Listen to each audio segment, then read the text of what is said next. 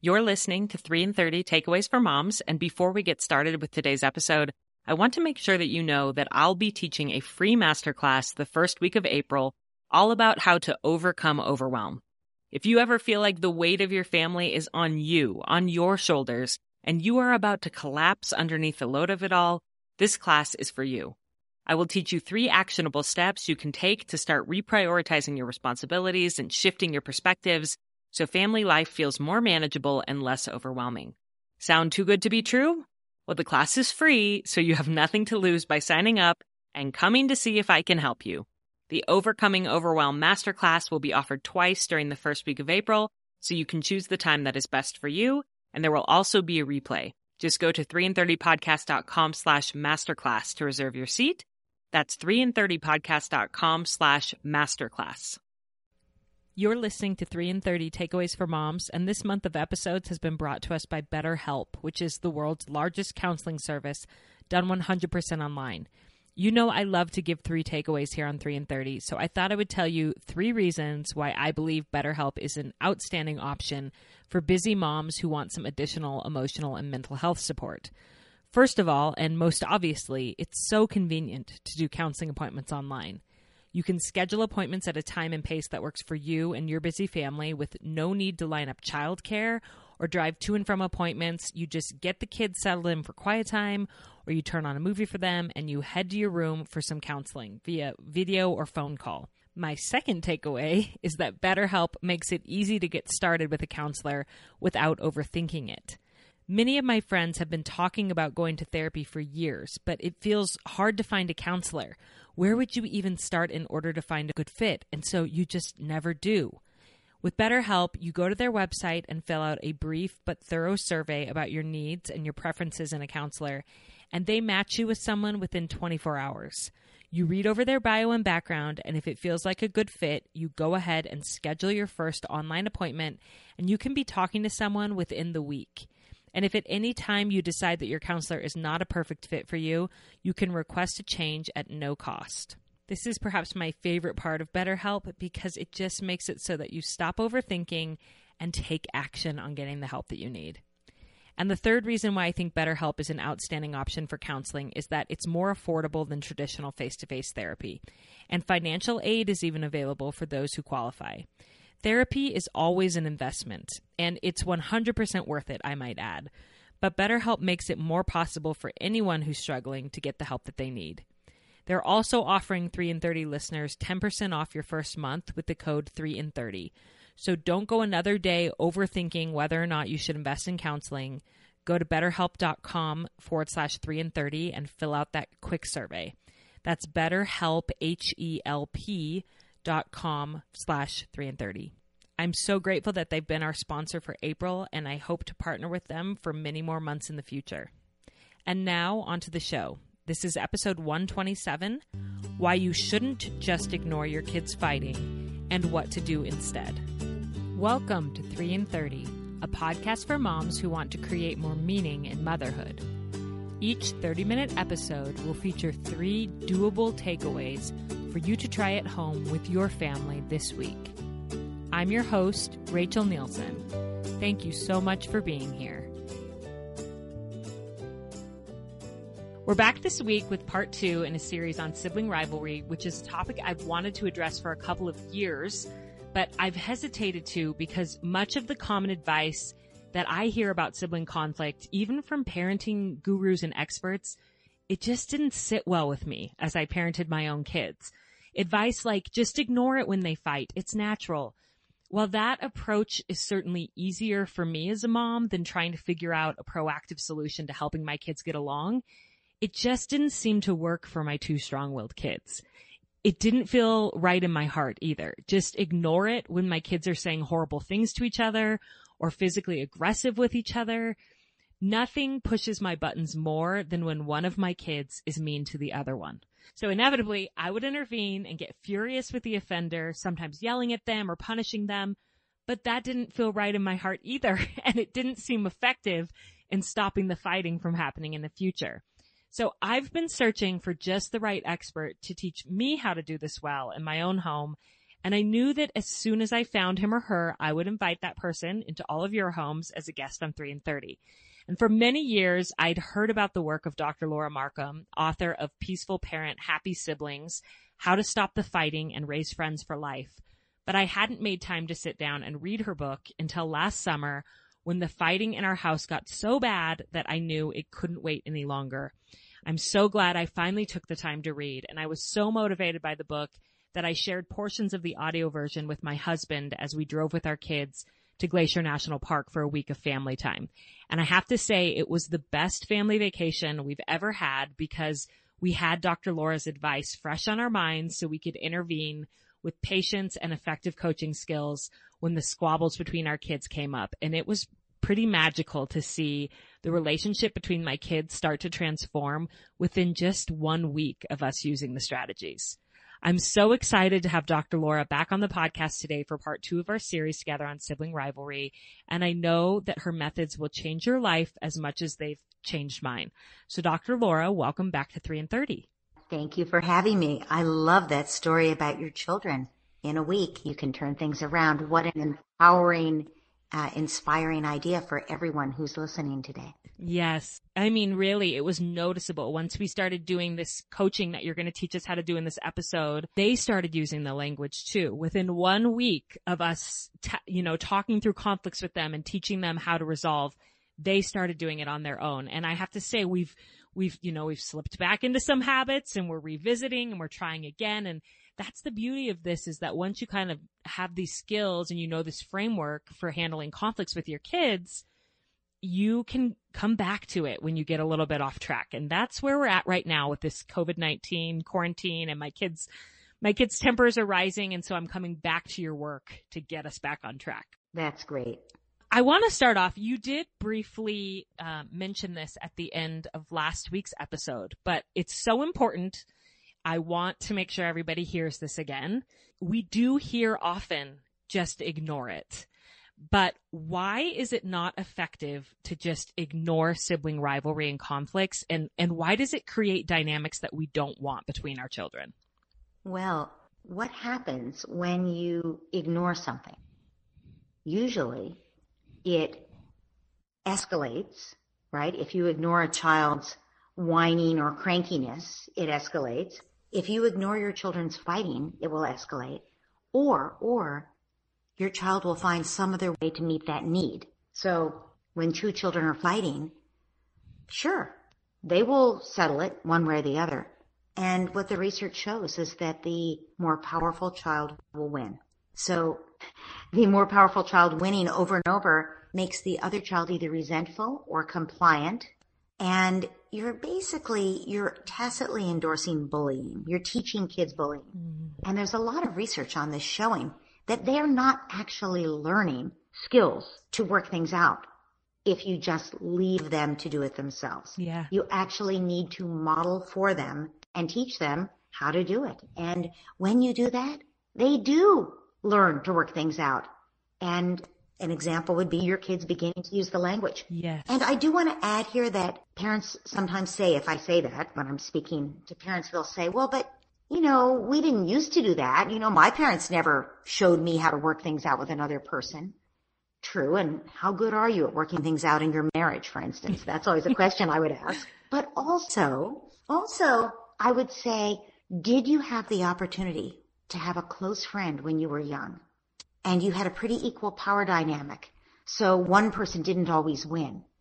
You learn to work things out with that person. It turns out that's where kids build social skills, is with playmates who they have a pretty equal power dynamic with, because they're both motivated to compromise. And it's like, well, I want to play this game and you want to play that game, but it's more important to us that we play, so we're going to work it out, right? Whereas if it's a sibling, it doesn't work that way, because the person with the most power ends up winning, unless there's a grown-up there who's able to say to the two kids, so you want to play this and you want to play that. This is a hard decision. I wonder how you two are going to work this out, right? So once you have an adult on the scene, they can provide that sort of evening of the power dynamic, so the children actually do learn those skills, those negotiation skills, and and the skills to work things out when things get hard with another person. Yeah, because like you said, it's true that they will stop fighting eventually if you ignore it, but not because they resolved it in a way that's building emotional intelligence. Yes. It's because one of them gives up because the other one has dominated, and so you're really creating a power dynamic between siblings. And you mentioned this in the last week's episode, that becomes even more entrenched when they think that their parent approves. So if their parent isn't intervening, but they think their parent can hear what's going on, then they think, well, mom must be fine with this. So it's fine to be an aggressor to get what I want, or it's fine for my sibling to treat me like this. And so we really can't start ignoring their fighting until we have taught them the emotional skills to know how to respectfully solve problems. Once we've coached those skills, then yeah, maybe we can start to ignore more of these squabbles because we know that they have the skills to figure it out. Well, and I would say you're not ignoring. You're listening and you're saying, are they going to be able to work this out? Yeah, listen to that respectful language. Listen to this. Wow. And you might even say to them, I am so impressed, you two. And you're giving positive energy to that solution, but you're not ignoring exactly, right? You're making sure they've got it. Yeah. And this reminds me of my little boy sees a counselor who we love. And she told me once that he tells her about issues that he runs into on the playground. And he says that when he goes to talk to the monitor about it, the monitor says, work it out. And he said to his counselor, if I knew how to work it out, I wouldn't be asking the grown-up for help. Right.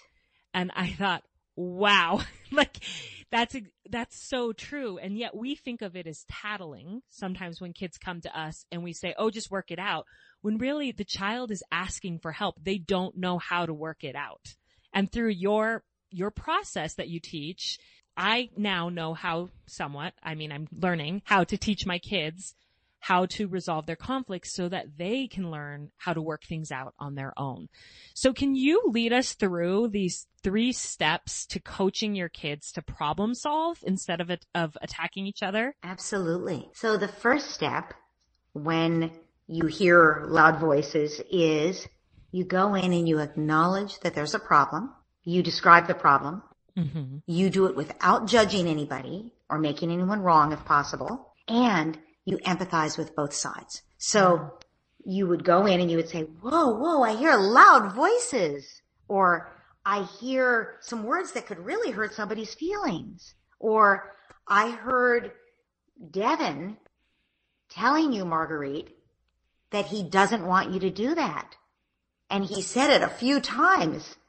And it looks like you really want to do that. You two are having such a hard time. So notice I didn't make Marguerite wrong for what she was doing. I acknowledged her perspective. She wanted to do this thing.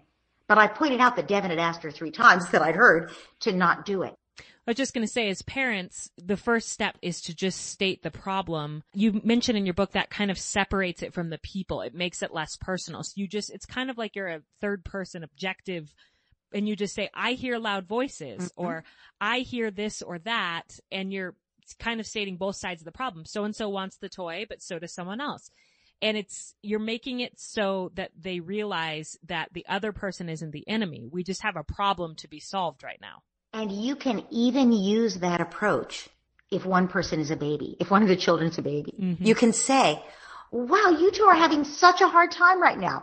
The 8-month-old, right, is having a hard time because the 3-year-old is tormenting him, right? But you can just say, wow, you two are having such a hard time right now. I hear some unhappiness. You're both unhappy, aren't you?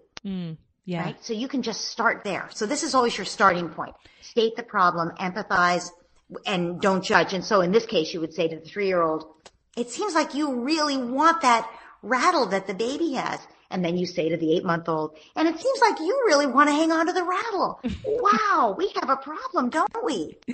Yes. Yeah. And I love that because the baby has no idea what you're saying, but you can still acknowledge both sides of the problem. Well, you're doing it for your older child. Yes. Right? Yes. You're not doing it for the baby, although it helps the baby in fact. You're doing it for the older child to not feel, because otherwise what would we all do? We'd come and say, Stop grabbing that from the baby. Yes. Right? All of a sudden he's down. You didn't listen to him. You didn't acknowledge his perspective, right? Yes, for sure. So I had a situation with my kids this morning where I was snuggling with my son. So I had snuggled with my daughter first because she woke up earlier. And then I heard my son awake. So I went and got in his bed and was snuggling with him, which he loves.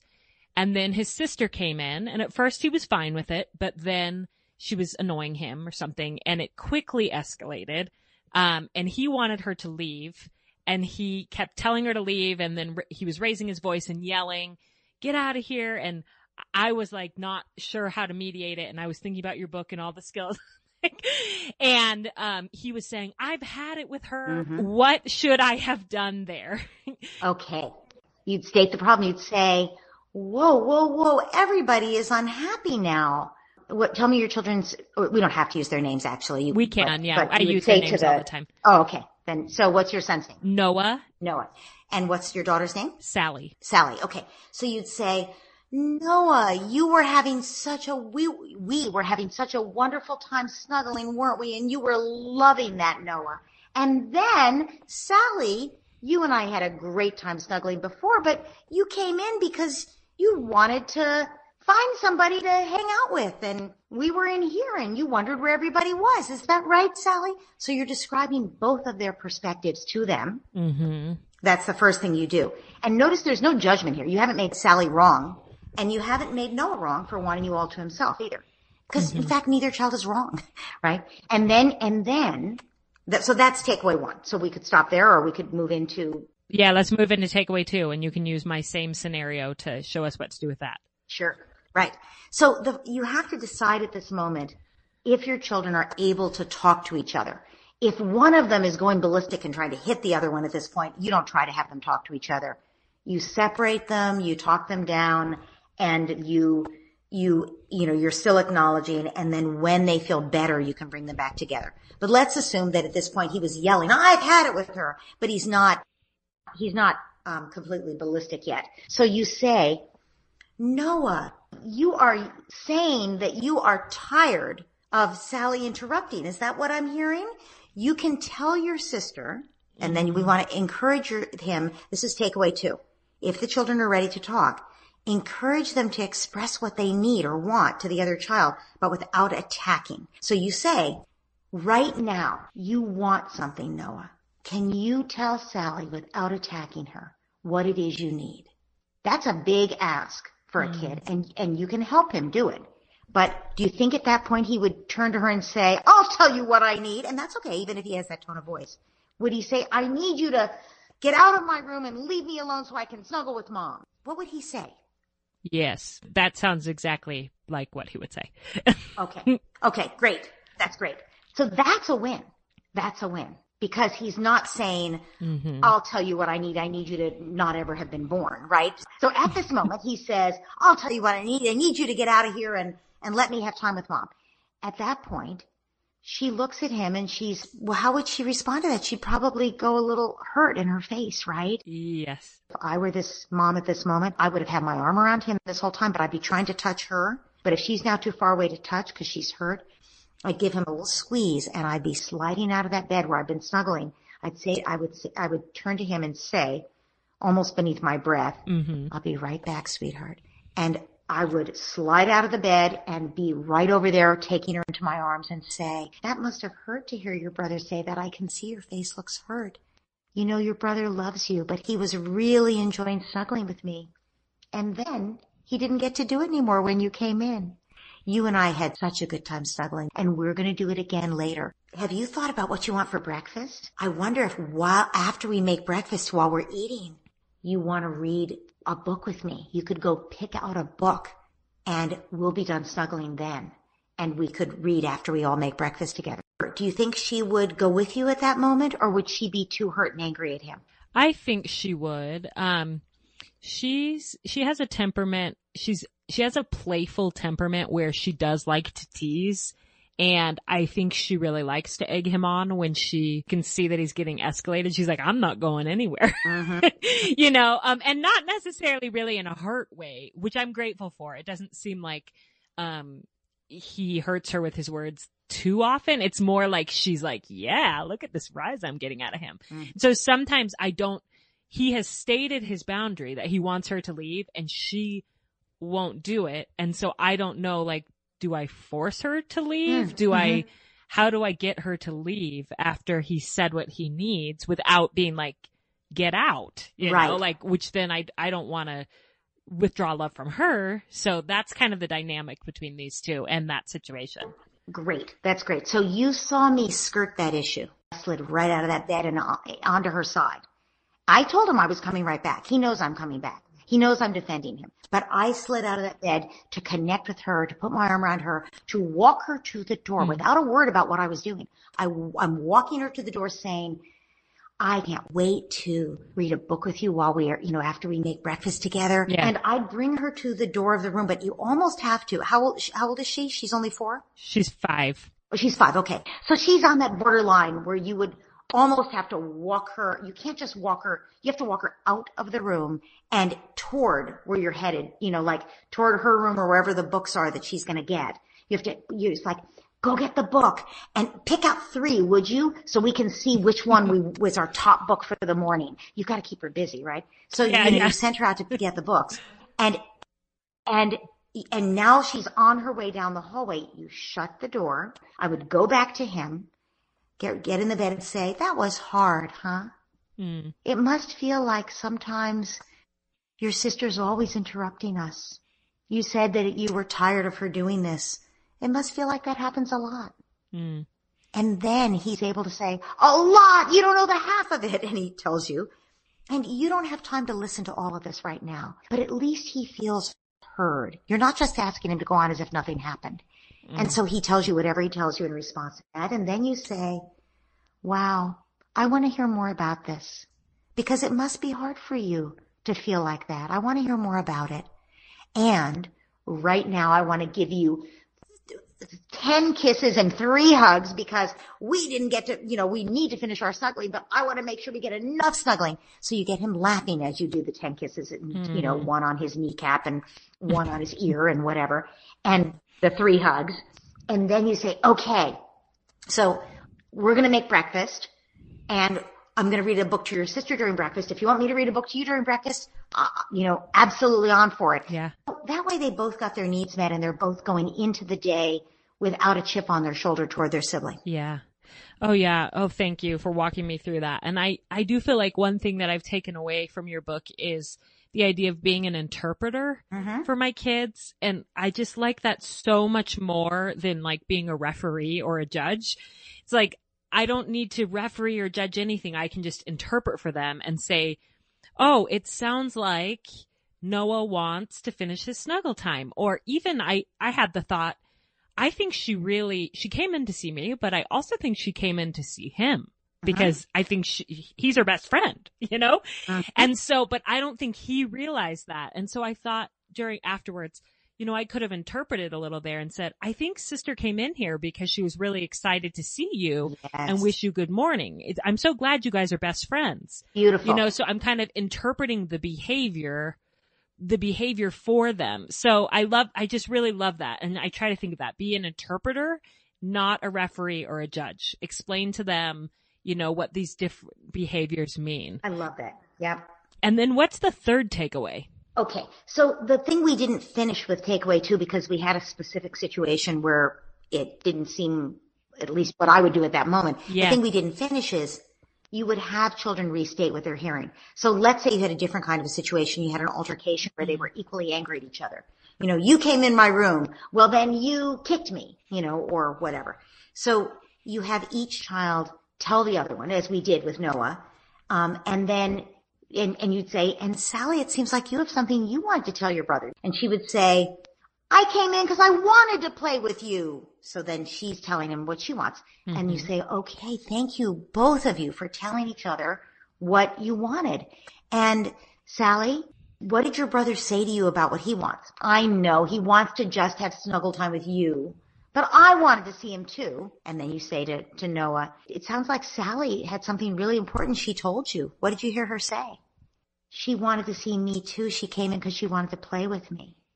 Wow. How does that feel? Does that change anything? Right. So you're helping them tell each other and then helping them restate it, not in a punitive way, but more in a, wow, your sister told you something that seems so important. What did she say to you?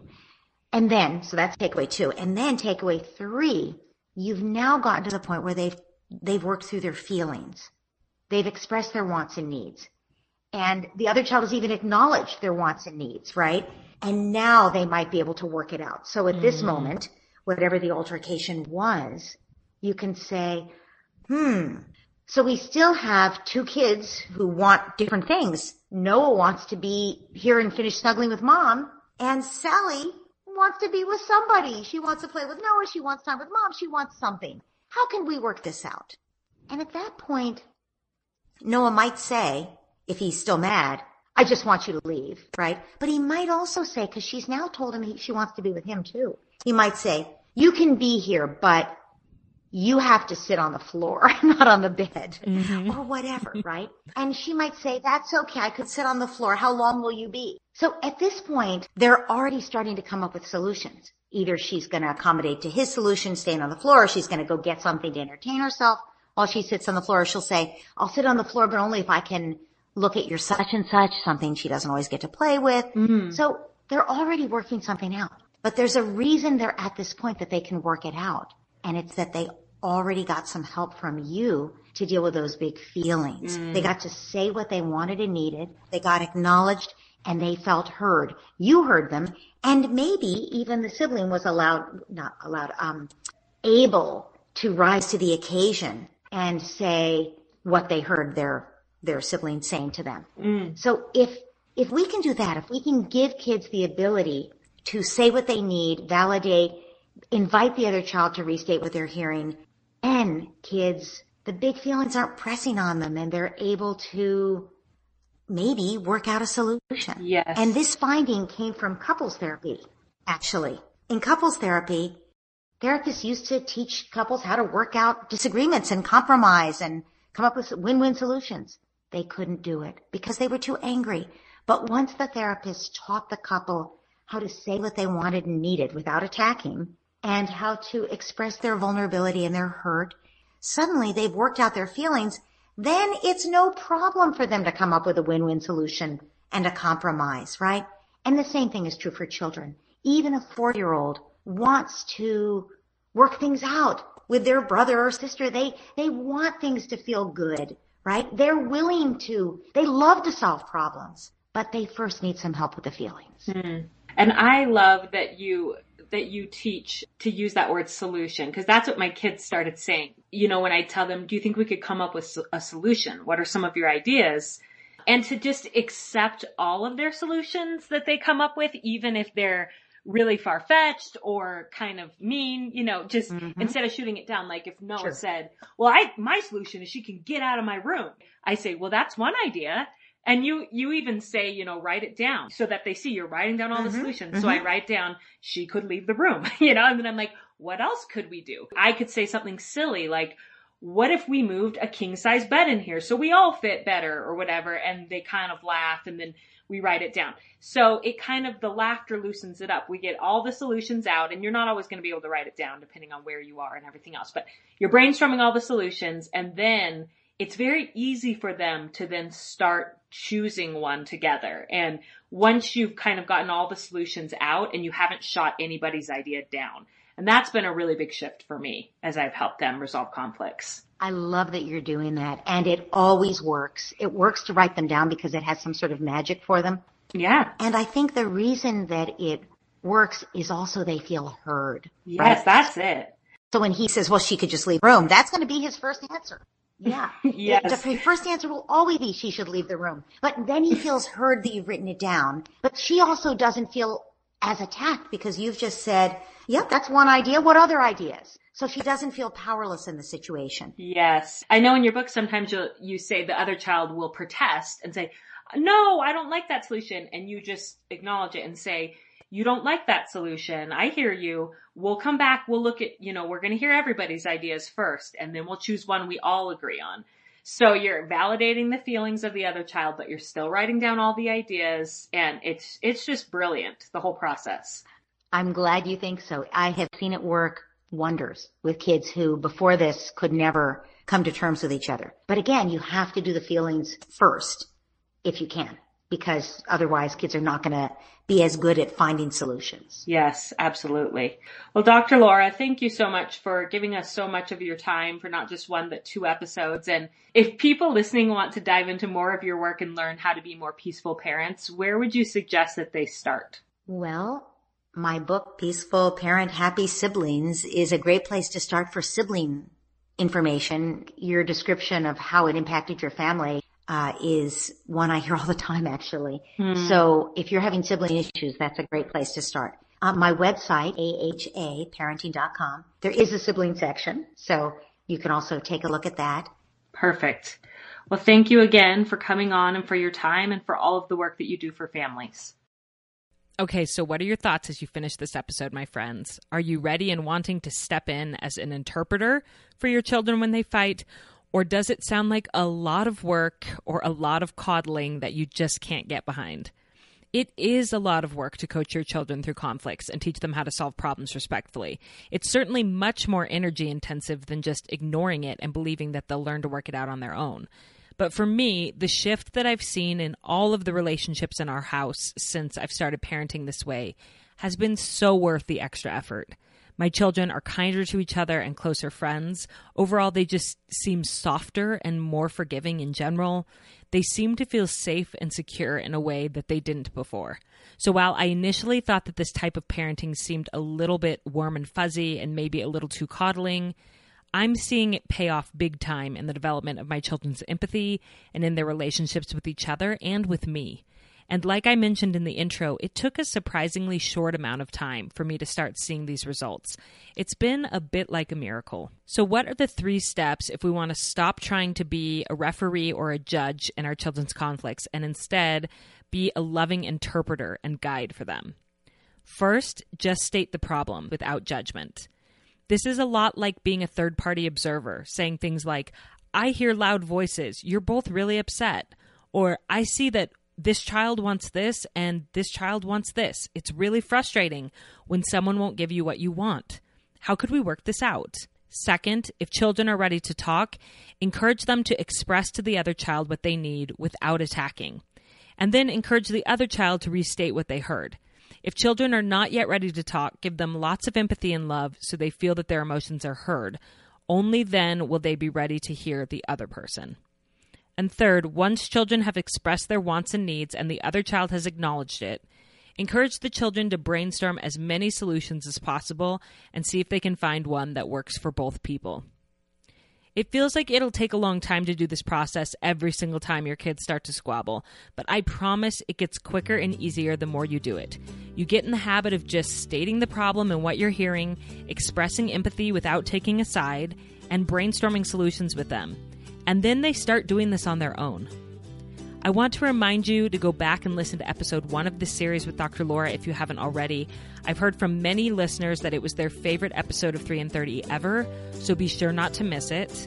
And I want to end with a quote from the introduction of Dr. Laura's book that really captures the essence of what this series has been all about. She says, "As you've no doubt already figured out, just ordering children to get along doesn't help them learn to manage their emotions, communicate their needs, or resolve their differences. If you give kids the skills to navigate the complex terrain of human emotion and relationships, you'll raise children who can work things out with each other. They'll be able to advocate for their own needs while respecting the needs of others. And they'll learn to look for win-win solutions rather than settling into bully and victim roles. In short, you'll raise kids who love deeply, regulate their emotions, and have healthy relationships." Isn't that what we all want, moms? I know it is. And I know that we can do it, small and simple, every day as we coach our kids and love them well. I'm rooting for you. I hope you're hanging in there during these crazy quarantine times. And I hope you have a great week with your family.